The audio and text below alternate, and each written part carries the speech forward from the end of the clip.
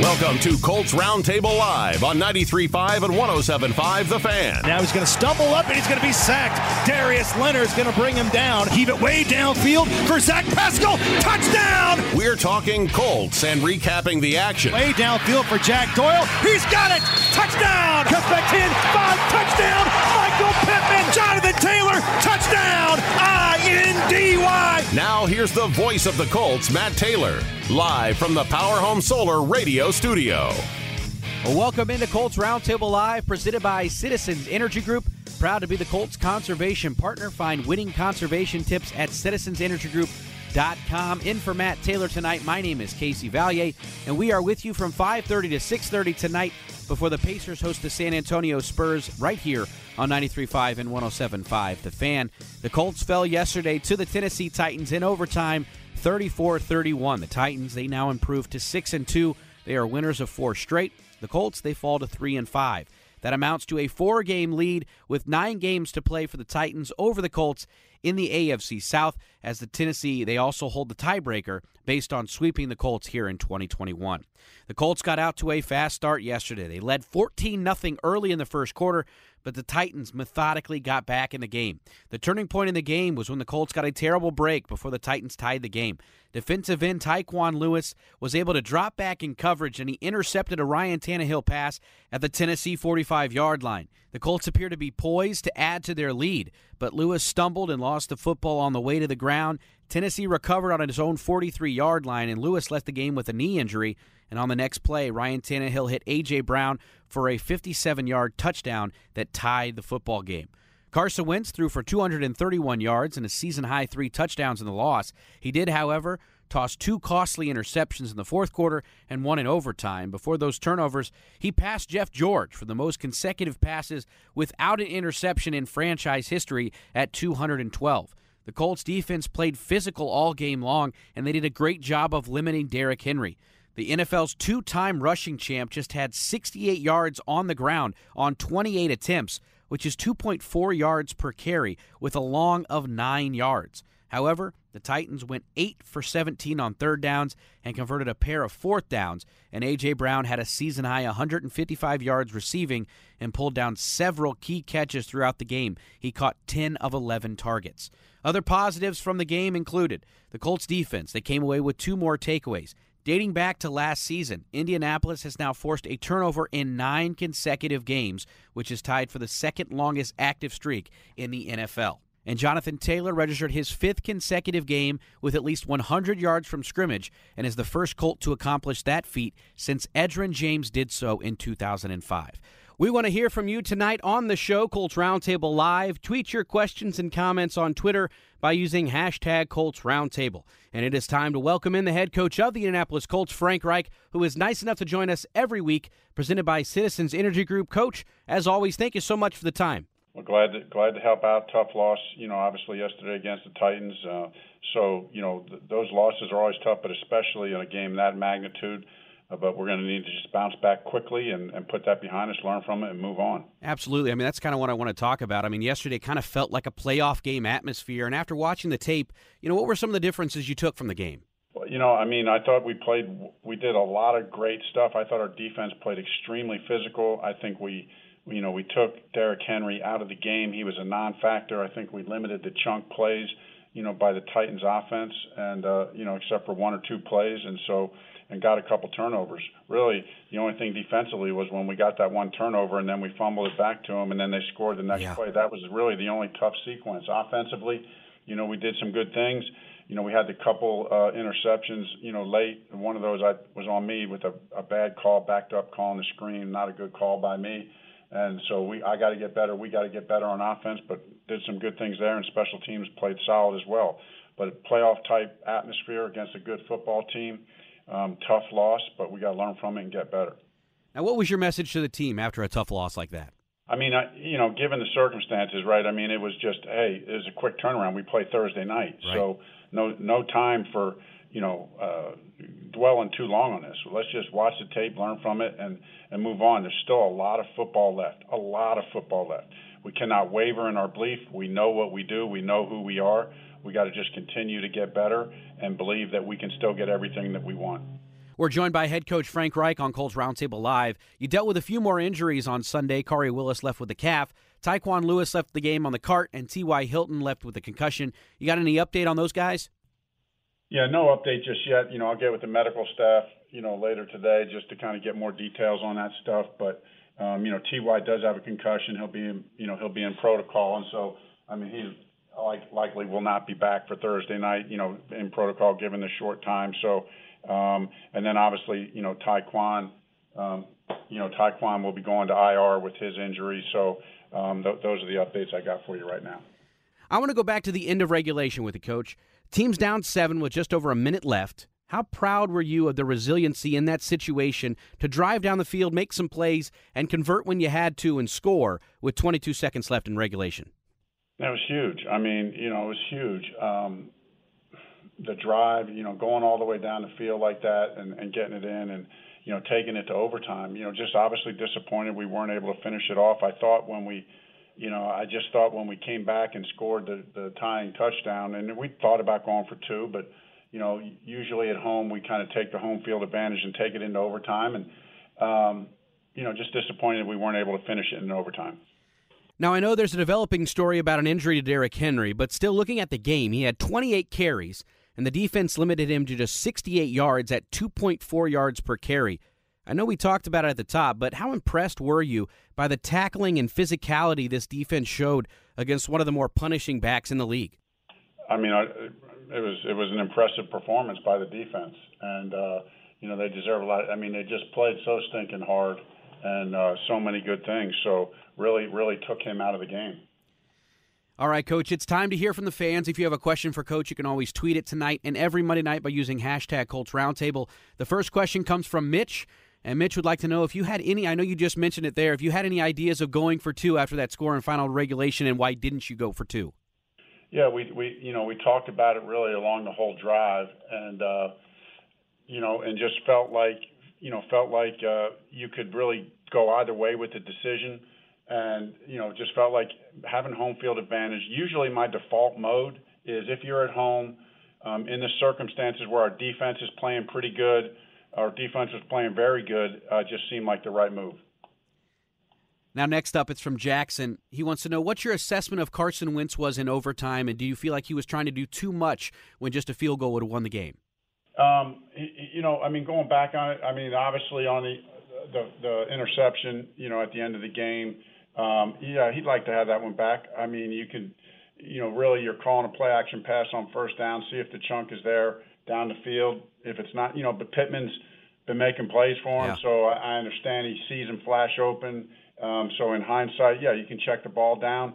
You got a little bit greedy there. He said that himself afterwards, but that's you live and learn from that. Now, Dennis wants to know, how do you keep this team from looking at the standings now? You've talked about it earlier. You've got 9 games left, a lot of the football season left to go. How do you keep them, focused in on what's in front of them? These guys, I'll tell you what, it's the way we go about our process week to week. We know this is a week-to-week season where it's a 1-0 mentality. So that's just the way the guys are wired. They're pros. They know in this league you can't scoreboard watch. You can't, watch how the standings go. You just got to lock yourself in and play week to week, and then there's still so much football left. We're joined by Frank Reich here on Colts Roundtable Live. Next question from Lenny. He wants to know about Dayo Odeyingbo in his first game, and what you feel about his first game in the NFL and what his role as we move forward. Well, he played about 15 plays, and I thought it was good experience from him. He'll learn, really didn't have any impact plays, but at the same time, played solid, didn't make any major mistakes, and I think it was a good first step for him. Our last question from the fans tonight, where you can always tweet questions in by using hashtag Colts Roundtable, comes from Grant, and he wants to know how you feel the margin of error is. It seems like, a lot of things went well, but it still have a hard time putting opponents away. That's the NFL, and, that's the NFL, but that's where you just have to fight and scratch and claw. Most weeks around the league, that's what it's coming down to. Margin of error is very thin, and so you just got to make the most of those opportunities. All right, Coach, final couple things with you. You talked about the short week. You got Thursday Night Football with the Jets. The Jets played well on Sunday, defeating the Bengals 34-31 with the backup quarterback Mike White. Started his first game through 400 yards, 3 touchdowns in the victory. The Jets are 2-5, but 2 very quality wins with the Titans and then yesterday with the Bengals. What stands out to you about the Jets?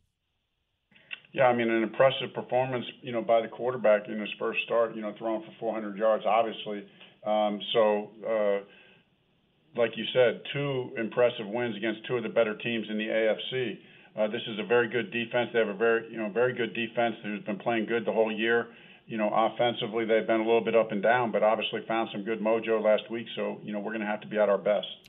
Now, we mentioned it's a Thursday night game. So how does that go into affect, your prep and practice plan for this week? Yeah, it's just, we're like most teams when we get to the Thursday night game. We have 2 walkthroughs, each day. And, really just to get the guys ready mentally. And so plenty of time to do that. Guys lock in. The short turnaround is harder on them physically than anything. It's really hard on them physically, hard on their bodies, so they got to get rested up. We got to get in walk-through mode. And then mentally they just need to get locked in, to what we do in this plan through the walkthroughs that we do. Well, there you go. Frank Reich, presented by Citizens Energy Group, joining us here on Colts Roundtable Live like he does every week. Coach, thanks again so much for the time, and good luck on Thursday. Thank you. That's our weekly talk with Frank Reich, brought to you by Citizens Energy Group. Save at home on monthly bills when you conserve water and energy.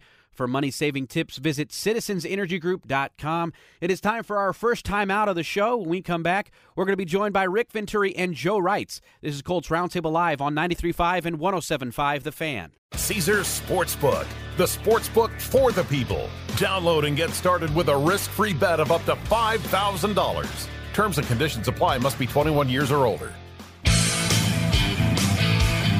We now return to Colts Roundtable Live. Once again, here's Matt Taylor from the Power Home Solar Radio Studio. Well, welcome back to Colts Roundtable Live on 93.5 and 107.5 The Fan, presented by Citizens Energy Group. Proud to be the Colts conservation partner. Find winning conservation tips at citizensenergygroup.com. And for Matt Taylor, I am Casey Vallier. We were joined by Frank Reich in the opening segment of the show, and you could hear how tough that loss was for him. I mean, the team played really well in all 3 areas of the ballgame. They could not overcome some tough breaks, just a little too much to overcome against the Titans there on Sunday. News doesn't stop when you go to sleep. Get caught up with Angela, Nick, Krista, and Rachel weekdays on CBS 4 this morning. It is time to bring in former coach and radio color analyst Rick Venturi and also former offensive lineman Joe Reitz.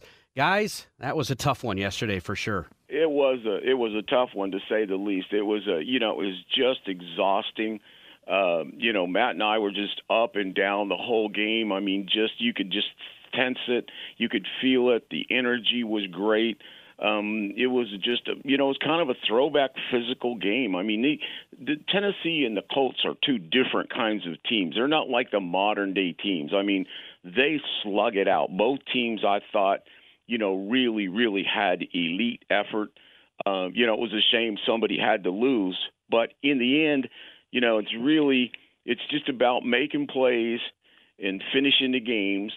And right now, the difference, in Tennessee and the Colts is that Tennessee, at least this season and last season, I think, but particularly this year, they just seem to find a way in crunch time, really to make the key play. They make the key play, whether it's Tannehill, whether it's Brown, whether it's Byard, they find a way to make the play in crunch time. And unfortunately, the narrative for the Colts is just the opposite. They just can't find it, just can't seem to finish.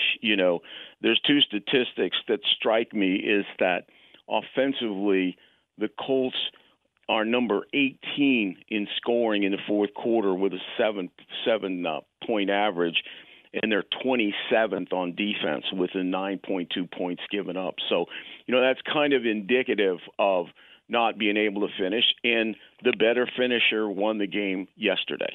Agree with that, Coach. And, just such a gut punch of a loss. Then you hear the news today and what's actually true, but it's been reported by a lot of people that Derrick Henry might be out for the season. You just think, the division was right there. It was there for the taking. We come out of the gates. It's 14-0. I mean, it looks like we're going to blow the doors off Tennessee, but, they're a really good football team. And if the playoffs started today, they'd be the number 1 seed in the AFC. And so, on one hand, you want to say that, hey, we're right there and we're that close. On the other hand, you can kind of say we're still a million miles away. Does that make sense? And it just seems like, to Coach's point, we haven't been able to finish games against the really good teams, and that's a learned trait. That's a learned behavior. Bottom line, it's one thing to make a play in the first quarter, second quarter. It's another thing to do it fourth quarter, games on the line, overtime, and we did not make those plays yesterday. I thought, honestly, everybody's talking about Carson's interception TD, and they're talking about the pick in overtime, which was a bad throw and a bad decision. But I thought we lost the game on that long drive in the fourth quarter. We took the ball over with 11 minutes left. We drive all the way down. We got 1st and 10 there on really their 36-yard line. Taylor goes for 4, and then you remember we got the holding penalty. Holding on Ryan Kelly backs us up out of field goal range. Then it's 3rd and 16, and we have that pass to Doolin, but it's a little bit high from Wentz, and we had to punt.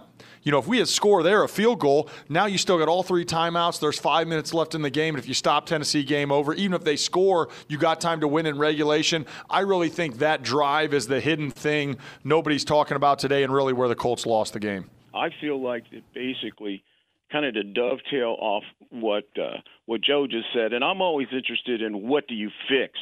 What happened yesterday happened. You figure out what happened and how do you fix it for Thursday night and going forward. And I thought the 4 things that beat us were, number 1, with a 14-point lead, that sequence, that 3rd and 4, and that 4th and 4. I'm not second-guessing Frank on going for it. That's a choice he made. But the selection of plays and the execution was really bad on both of them, on both the 3rd and 4 and the 4th and 4. I thought Wentz's decision-making, the picks, was bad, really bad, and I'm not going to sugarcoat that. That's absolutely ridiculous. I thought, number 3, there was absolutely no plan for Brown, which is now the 6th time a receiver has had his best game in 8 weeks, and that's inexcusable. And I can point out, we'll get into this later in the show, situations where Henry's not even in the game and we have no coverage. And then, again, as I said before, the inability to finish. So it isn't just 1 or 2 things. There are some things there that have been there for a long time that need to be fixed, and it's the reason you're 3-5. Well, Rick, I want to start with that. When you go back and watch the tape, do you feel better or worse about the loss, considering the things the Colts did well? Well, it's the loss itself I probably actually feel better about, but what I don't feel good about is what I see are constantly areas that are not fixed. Now, what I feel better about is Wentz hasn't played this way. He has played at a really high level. He's been in that 107 to 120 passer rating week after week after week, and this is the anomaly. Let's hope it's the anomaly. To quote a biblical term, to tweak it a little bit, Wentz getteth and Wentz giveth. And again, the giveth got in trouble there, trying to make a play, forcing the ball when it wasn't there. I think our effort was outstanding. I thought our pass protection, overall, our pocket protection was pretty good. I think that's getting better and better. But here's mistakes that we make in big game. Again, we can't, and I don't think necessarily it cost us the game in Tennessee because we scored 31 points, okay? But we can't run the ball to Taylor 16 times and throw it 51. I mean, that's silly. And we cannot continue to have a defensive passer rating of 27 and a pass completion record average against us, number 30 in the league. Those 2 things have to be fixed and can be fixed if we want to go forward. All right, Joe, what are your biggest takeaways from watching the tape? I think, one, if you had told me coming into the game that Henry had 28 carries for 68 yards, I'd say, how much did we win by? And let's move on to the Jets, right? And so shout out to the Colts run defense, especially Okereke. Boy, he played as physical and as downhill as I've seen him in a Colts uniform. Really thought he played well. But bottom line, A.J. Brown had 11 targets, 10 catches, 155. He killed us, like Coach said. The other team's best receivers continue to beat us. And, I would have liked to see this. I mean, at the end of the day, double team A.J. Brown and make somebody else beat you. It's like you're playing the Bulls and, if Steve Kerr hits the shot to beat you, Steve Kerr does it, but Jordan's not going to do it. You know what I'm saying? In terms of taking away their number one receiving target. But, Coach mentioned Taylor can't just run it 16 times for 70 yards. Again, he was the best running back on the day, and he would have been over 100 yards if we didn't have some penalties called back. That penalty against Chris Reed was just awful, by the way. And it's not a crux on the officials. The officials were bad both ways. They made questionable calls all game that were bad against both teams. But again, Taylor was on his way to another 100-yard game. My point being, in my opinion, the three critical areas of the game. When we have 14-0, 3rd and 3 on the 40, Coach mentioned it, 2 deep passes, Taylor didn't touch the ball. When the Colts have that critical drive in the fourth quarter that I felt where it really turned the game, on that 2nd and 1 where we got the hold, Marlon Mack was in. It was his only carry of the game, didn't go down in the stat book, but he was in instead of Taylor. Taylor just had a 6-yard run, a 5-yard run, a 4-yard run. I'd love to see him continue to stay and get hot because I don't think he gets tired. And then in overtime, he had 1 carry for 4 yards. And so bottom line to me, 3 critical areas of the game that all went against the Colts. Jonathan Taylor, in my opinion, has got to touch the ball more in those crucial situations because I think he's our biggest game breaker we have on the offensive side of the ball. We'd love to hear from you. We'll get to your questions in the next segment when we visit the mailbag. You can tweet your questions for Rick Venturi and Joe Wrights by using hashtag Colts Roundtable. The Colts Audio Network includes podcasts, radio shows, press conferences, and player interviews, and it's available on iTunes, Spotify, and anywhere else you download podcasts. You can listen to exclusive radio and audio content on demand and stay up to date on the Colts on your schedule.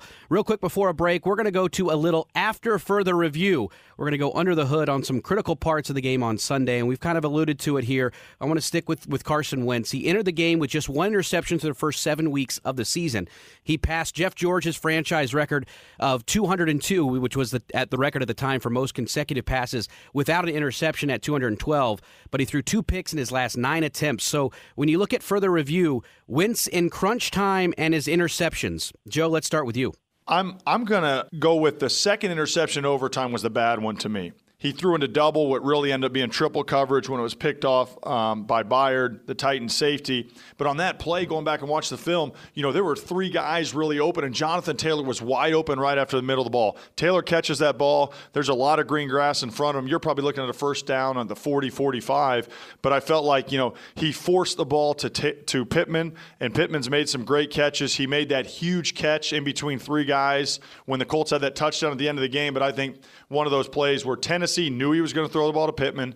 They played him. And with the Colts only having 4 receivers active, T.Y. going down, only 3 guys up there, Pascal, Doolin, and Pittman, they knew the ball was going there and they played like it. I actually thought the play in regulation wasn't that bad because, in my opinion, if you take a safety there, which was he was on his way to take him when they were running that screen pass to Mo Alley that didn't develop, that would have ended the game. There was a minute 20 on the clock. The Colts only had 2 timeouts. You kick it back to Tennessee. If you get the ball back, you're going to have like 20 seconds left on probably your own 5-10-yard line. So I don't think that one was as bad because if you take a safety there, essentially the game's over. And just like you see some teams score or let the other team score with a minute or 2 left to try to score, I didn't think that one was bad, but I think what Coach mentioned earlier and I like is it's more of an aberration. Were those some really bad pick in overtime? Absolutely. Was Wentz not on his game and misfired a lot of passes? For sure. But you go back the previous 4 or 5 games, he's really been on it. So hopefully this is a one-game outlier. It's not the trend moving forward. Yeah, I thought that in this case, in this time frame, and hopefully Frank can prevent this from happening again, it was the loss of awareness by him. In other words, he will play sandlot ball, and sometimes it's to your advantage. But when you're in your own end zone and you got a screen call, he had time to throw that ball down at the feet of the tight end. I mean, he had time. That is no place to be scrambling and throwing with your left hand. I understand the safety implication, but he could have thrown the ball down at the feet. Basically, Landry covered him. And that is lack of awareness to start running around and doing something silly, which he did. He got by with one a week ago, but he did the same thing there. And then lack of awareness with 5 minutes plus, and you're running a play action on first down. You got an hour to score, and what that read is on that particular play, you're looking at Pittman on the over to check down. We call it touchdown, check down. And basically, Pittman was covered. The linebacker dropped underneath it. Both linebackers came off the play action. Long went back underneath it, had it stuffed. The check down is there for at least 15 yards. And if you get it to Taylor, who knows what happens when he gets going? It could very easily be beyond the 50 when all you need is a field goal. So, you can't. It's just really lack of awareness of situations right there. And again, it's a shame because we have not seen that. We haven't seen that side of Carson until yesterday. Do you think that's a little bit, Coach, with T.Y. being out, and now you're really down to kind of, just him, Pascal, and Doolin, who, just really discounting him, but that he just kind of fell too much in love with Pittman and was going to try to give him the ball come hell or high water? Yeah, I think there's some of that, Joe. And then I think there's a reversion. This was a little bit of his problem, and we have not seen this. We have not seen this until yesterday. In Philadelphia, he tried to make plays that weren't there. And, in other words, it's a great quality because, he wants to extend and make plays, and sometimes you love it. It's just there's a point in time when you're in a real disadvantage that you can't do it. Well, our last after the further review here, fellas, I want to go to the defensive side of the ball. We talked about how good of a job they did against Derrick Henry. 68 yards on 28 carries, just 2.4 yards per carry. But the passing defense allowed A.J. Brown to have a season-high 155 receiving yards and that back-breaking 57-yard touchdown in the second quarter that I felt was kind of the turning point of the game. After further review, the Colts' uneven performance on defense, Coach. Yeah, well, there's no question about it. And you got to remember this, particularly in the National Football League. Defense is an endeavor in total. It isn't one thing. It was a great thing to stop Derrick Henry. There's no question about that. Hats off to holding Derrick Henry at 2.4. And I told Matt at the end of the game that I thought that was our most physical front seven game, including the linebackers, and then put Zendejo in there and Kenny Moore. I mean, we packed it in there. I thought Okereke had the best game of his career. He found himself in that middle. We were downhill on everything. Buckner, Stewart. We did our job. We did that part of the job. But we are clueless on the edge. Understand me. Clueless on the edge. Again, Tannehill beat us with zone reads. He got outside on boots. We are clueless on the edge, and we are clueless on pass defense. Now, let me go back to Brown now. The 57-yard pass is a tough one. It's one-on-one. You leave him one-on-one out there, which you're going to have to do on first down. On first down, I understand that because you are basically playing the box on Henry. Now, what's inexcusable, again, is Rhodes just missing the tackle and going up there soft and not wrapping him up. I said before the game that Brown had great yak, the best yak in the league, and he showed it right there. But you know what? I can almost live with that. Here's what I can't live with tactically. We gave them 2 field goals, and people aren't even talking about it, by not playing Brown. In the fourth quarter, there's a 3rd and 17 situation. 3rd and 17, they're out of field goal range. We go back into that soft zone. He comes right down and runs a curl for 15 yards. 15 yards, not covered. Number one guy on the team. They kick the field goal. They get in field goal range. In the overtime, because we get the penalty, we still got a shot. And now it's 2nd and 20. Henry's not even in the game, okay? 3rd down, he's not going to carry it. 2nd and 20, he's not in the game. McNichols is in the game, so it's pass. We go with a 5-man rush. We leave Kenny Moore on him one-on-one, and there's no help underneath. So when there's no help underneath, the nickel has to play inside of him on release. Kenny plays outside. He runs right across. I told Matt before the play, they're going to run him right over the middle to get in field goal range.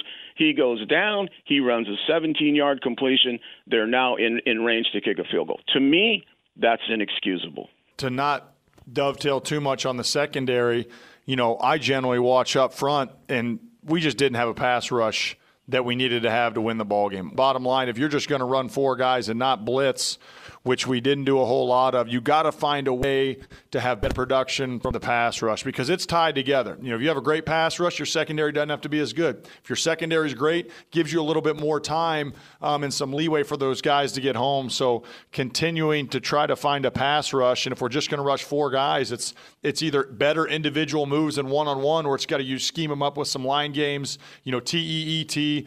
Tennessee got a sack on us on a TE earlier in the game, which was a breakdown on the right side of protection, but that continues to be an Achilles heel for this Colts team, the inability to really get a pass rush unless we're bringing 6 or 7 guys. Well, there you have it. That was after further review with Rick Venturi and Joe Reitz, looking at some pivotal moments from the game on Sunday. We will return with some of your Twitter questions after the break. This is Colts Roundtable Live, presented by Citizens Energy Group on 93.5 and 107.5 The Fan.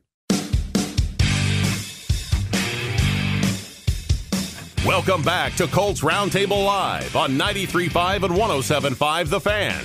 From the Power Home Solar Radio Studio, here's Matt Taylor, the voice of the Colts. We are back on Colts Roundtable Live, presented by Citizens Energy Group. Proud to be the Colts conservation partner. Find winning conservation tips at citizensenergygroup.com. And for Matt Taylor, I am Casey Valier, and I am joined by Rick Venturi and Joe Reitz. Guys, it is time to open up the mailbag. We are taking your Twitter questions now. You can send them in by using hashtag Colts Roundtable like Johnny has done. And he asks, how many games can we afford to lose and still make the playoffs? What is our magic number down the stretch with 9 games to play? 7-2, 8-1. I'm going to send this one to Joe, but first, you talk about 8-1. If the Colts finish the season 8-1 and don't make the playoffs, I would be absolutely shocked because I think 11 wins definitely gets you in. What say you? Agree. If the Colts finish 8-1, they're in. I think that they can get in with 10 wins. I think that the AFC will play out that way. Now, the problem with the AFC is everything is so jumbled. You have, really 12 teams right now that have anywhere from 5 losses or less. And so, in my opinion, the division's done because you're 4 games back at Tennessee at this point. And that's a really tough uphill battle. But I think there's teams, Miami, Houston, Jacksonville, the Jets, and Denver. I don't think any of those 5 teams can make the playoffs. I know Denver's 4-4, but they got a tough schedule down, and I just think they're not that good of a football team. They'll fade.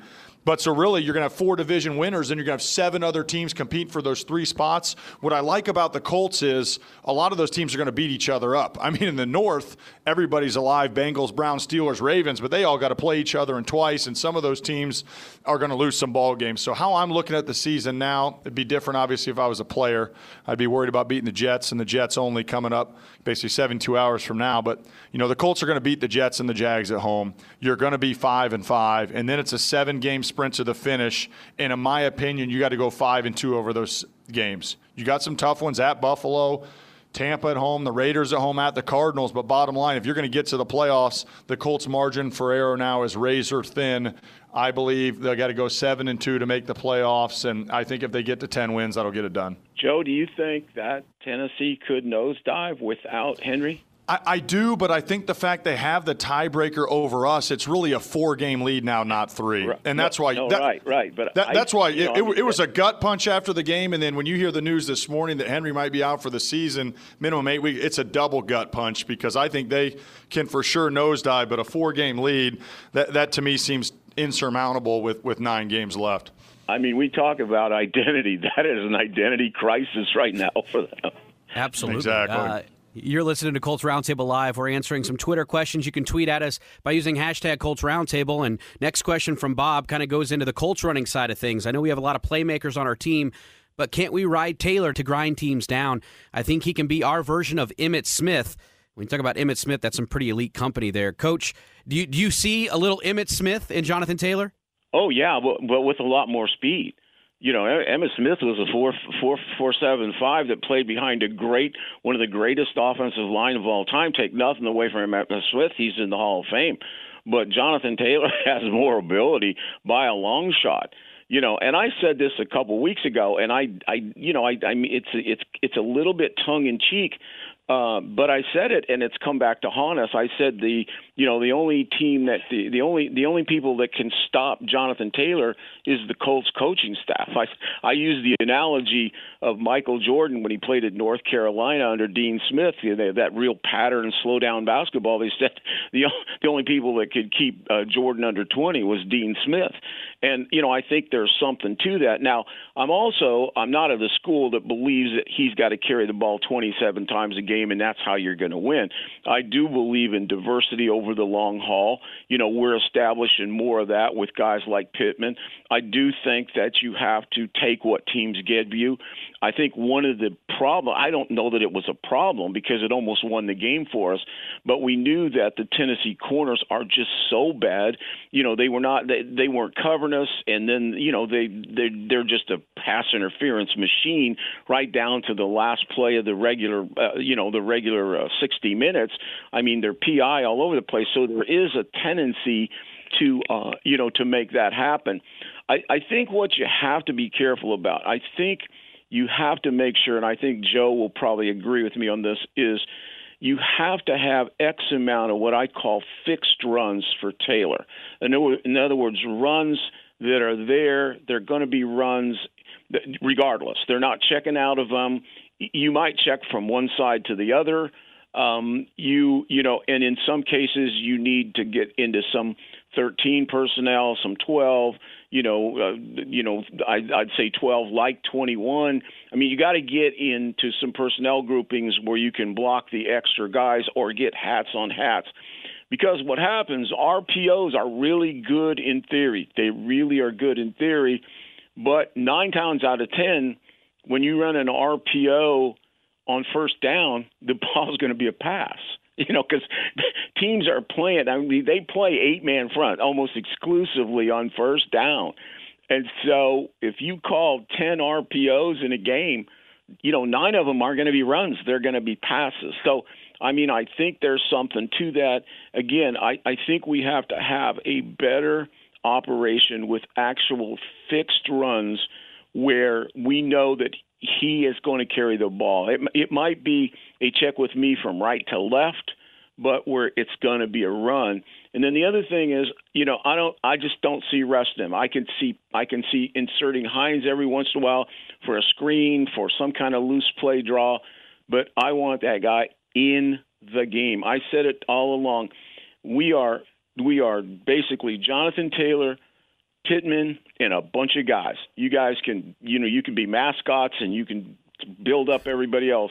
But we have 2 guys that is defensive coordinator that I'm staying up nights worrying about. And so basically those are the guys that should have the ball. Well, and I agree with you, Coach, about, not resting him, especially in the fourth quarter OT. That's what I was talking about earlier. That 2nd and 6 we put Mack in, and, there was a holding penalty. Would it have been different if Taylor was in? I don't know, but I would have liked to seen that happen. Bottom line, crunch time, you got to have Taylor in the game. And I agree with you on the design runs because there's a difference in an RPO where if it dictates the coverage, you got to throw it, then you throw the ball. You're talking about, Coach, you mentioned it, check with me runs. You go up to the line of scrimmage, you're in a balanced formation.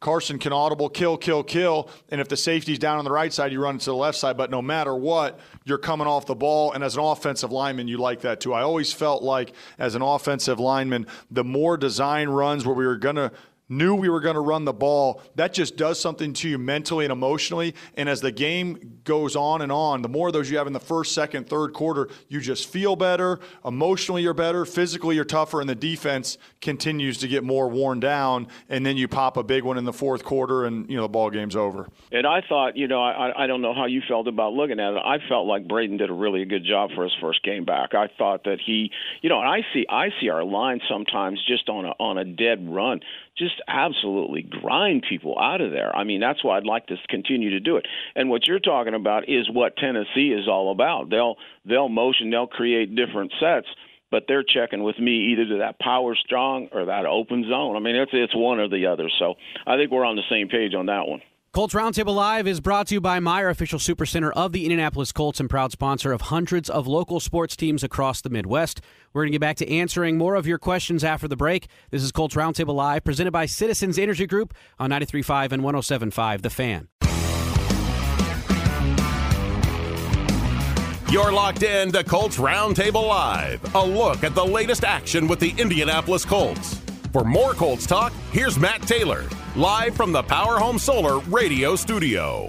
We're back on Colts Roundtable Live, presented by Citizens Energy Group. Proud to be the Colts conservation partner. Find winning conservation tips at citizensenergygroup.com. Tonight's show is brought to you by Everstream, Indy's business-only fiber network. Faster fiber, better business. I'm joined by analysts Rick Venturi and Joe Reitz. We're up against it a little bit, but we have time for one last question, as I say, and we go to Joel. And his question is it me, or has our defense become more physical against the run lately, especially with Darius Leonard and Bobby Okereke at linebacker? Joe? I thought that Okereke had his best game as a Colt in terms of tackling. He had 12 tackles, 10 solo. I mean, he was really on it in a good way, bringing it downhill physical, something he wasn't doing earlier in the season. You know, Kenny Moore, 9 tackles, 7 solo. You know, Sendejo had 6 solo tackles. Leonard was Leonard. But what I really like is the physicality in the run game. And again, I mentioned those two guys in the secondary, Sendejo and Kenny Moore. But Okereke was really outstanding. I thought Grover Stewart was really good too. Shout out to him on the nose. But as he continues to ascend, you know, number 58, you pair him with 53, and boy, that can be a really, really good linebacker core here for the future, as those guys, I think both are on their way. Obviously Leonard is, but Okereke too, to becoming a pillar player within this organization. The Indianapolis Colts like to celebrate Blue Out Week leading up to the primetime matchup against the New York Jets on Thursday Night Football. Fans attending the game are encouraged to wear blue Colts gear to coat the entire stadium in Colts blue for primetime audience. Joe, I got to talk to you about that short turnaround. What's it like playing on a Sunday and then following up playing a game on a short week this Thursday? All right, Casey, this is going to be a contrarian opinion. Most NFL guys hated the short week, talk about how much their body hurts, etc. It's all true. It's really hard to get your body ready to go 4 days later for a game, but I loved it as a player for 2 reasons. Here's why. One, everybody's about 60, 70, 75% because you're beat up sore. That favors the offensive line. If the defensive ends aren't running at full 100% speed because they're well rested, that's good for us. But the reason I really liked it is you got that mini bye on the back end, and you just grind through it. You do whatever you can to go down, get the win, but then you got a mini bye to rest and recharge. And I think for this Colts team, you know, that their bye week isn't until December. This is much needed for them. You get this win, you get to unplug for, 48 hours or so, and then you kind of start fresh. So that mini bye on the back end, that's the carrot that's dangling there to go out and push through any pain, soreness, fatigue, whatever you got. Well, that short week comes against the Jets, who just got their second win of the season, beating the Bengals on Sunday. Coach, can you give us some insight on this Jets team that knocked off one of the hotter teams in the NFL on Sunday?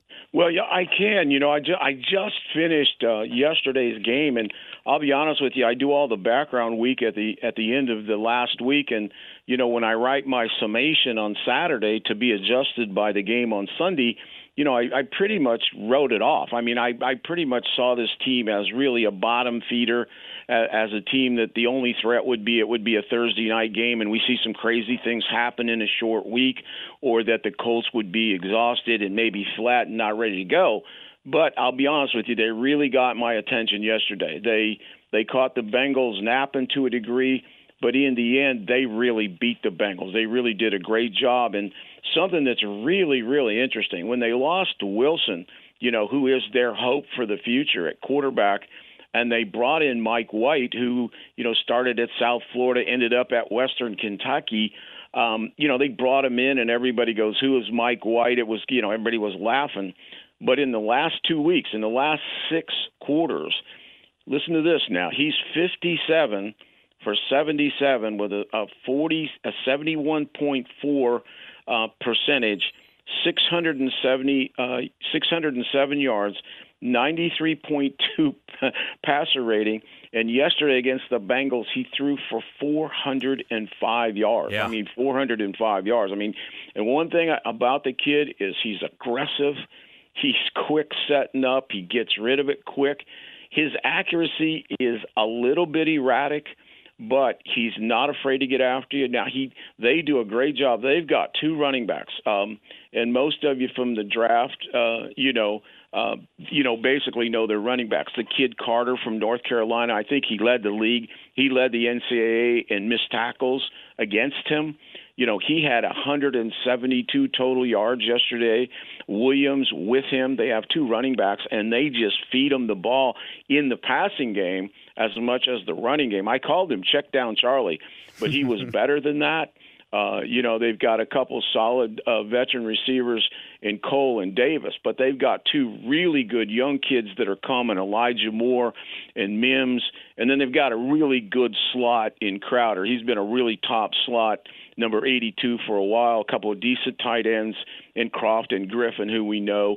Their offensive line is shaky on the right side. Not really good there. I think you could kill their right tackle. I think Moses is a total liability. But, they got after it. They played their tails off. We'll get into it more. And their defense came alive. It gave up a lot of yards, but they got some plays. They've got some investment players like Quinnen Williams, and Rankins and Shaq Lawson. Zaninga had his first sack. They really played their tails off. And ironically, their wins are against Tennessee and the Bengals. And, again, a team that I wrote off really, really got my attention. They really played their tails off. So, but I think that's probably a good thing because, Joe alluded to it before, is that you probably, had they gone out and had a bad performance Sunday, and us coming off this thing, they may not have gotten our attention, but if you watch that tape yesterday, they will get your attention, and at this point, really, there's only a bit of future with us, and that's 1 week at a time, one game.